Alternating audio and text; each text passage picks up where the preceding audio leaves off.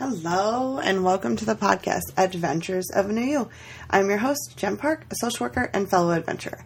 Now, you'll have to bear with me because I actually recorded this episode last week, and then when I published it, it just sounded like crazy sound waves from underwater. So, there's something to be said about, the original episode because I don't always, know what I'm going to say, and it just kind of flies off the cuff. So, I'm going to, try to pull it all back, but I know that there's probably parts of that first episode that were way better, and I don't know what happened, but I'm hoping that this version records properly so that you at least get the gist of it. So in this episode, I'm talking about giving yourself permission and the idea that we are constantly seeking other people's permission to take care of ourselves. Why do we need to feel validated by others that we are doing what is best for us? If you're like me and many other women, you will show up at work no matter how terrible you feel, whether you're sick or emotionally drained or whatever you have going on. You just keep on trucking. You keep doing what you need to do. You show up, you put the time in. And I have noticed that if I'm feeling sick, no matter how sick, I really struggle with the idea of taking a sick day for myself. I drag myself to the office, but then if my boss looks at me and she's like, "Yeah, you're sick, go home." I'm like, "Oh, okay, I'm sick. I should go home." But why do I need that validation? Why do you need that validation?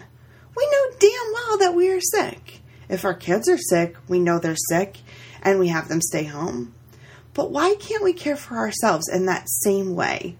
Why do we need someone else to say, "You're sick, you need rest"?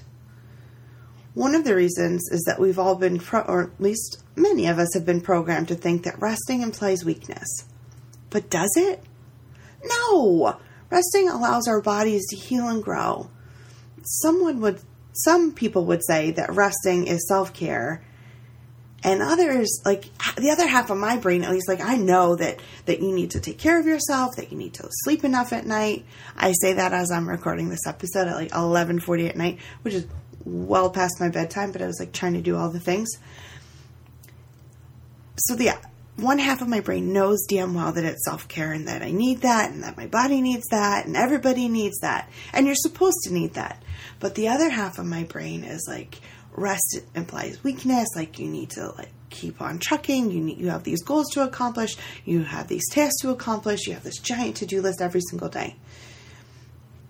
Resting doesn't mean you're lazy, but we have to start working through our brains and fighting these stories that every time we're sick, we're nope, gotta keep on trucking, until somebody else tells us that we're sick and that we should rest.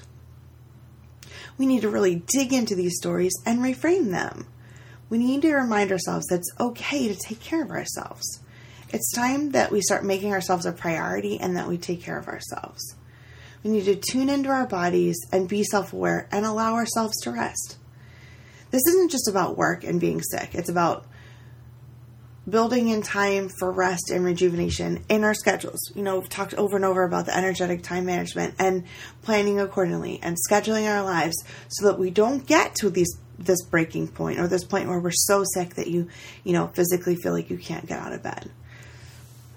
We need to give ourselves permission to schedule time to take care of ourselves. We also need to give ourselves permission to set goals and achieve these goals, but do so in a way that we're still taking care of ourselves. It's the new year, so everybody's walking around with their list of goals. But while we have this list of goals, we all have this list, this running list, whether you sit down and write it out or you just know in the back of your head what you'd like to accomplish. You have this list of goals, but are you going to give yourself permission to actually work towards these goals?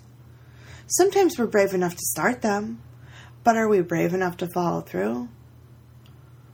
Or do we put ourselves out there a little bit and then coil back? I am no different. I recently had someone tell me that they were listening to this podcast. And I was like, no, don't listen. Don't. And that's completely ridiculous. And I know it's ridiculous. in the moment that I was like called out on it, like that I was being ridiculous. And I know that it's ridiculous. If I'm brave enough to create a podcast, but not brave enough to know that people are listening, that is ridiculous. So I'm sharing this because one of the things that I'm working on is giving myself permission to be brave. And if you've been listening or you know me in any way, that might sound completely ridiculous to you because I am generally a very outgoing person. Frankly, I'm pretty ballsy sometimes. But I'm working on being brave enough to be vulnerable. So give yourself permission to be brave. Give yourself permission to try something new or push through something that is challenging for you. Give yourself permission to actually be yourself and to stop worrying about what everyone else is doing and what everyone else expects of you. Give yourself permission to be the best version of yourself. If you needed a little bit of validation to be the best version of yourself today, consider this that. So that is all I have for today. I really encourage you to get out there, be brave, and stop seeking everyone's validation, from taking time off to pushing through to work on your goals. If you have a friend or family member that you think could really benefit from listening to this, I would love if you share it. I'm being brave and encouraging you to share so that I know that people are listening. And if you'd love to connect with me, you can find me at adventuresofanewYou.com and also on social media, Adventures of a New You. Thanks so much and have a great day.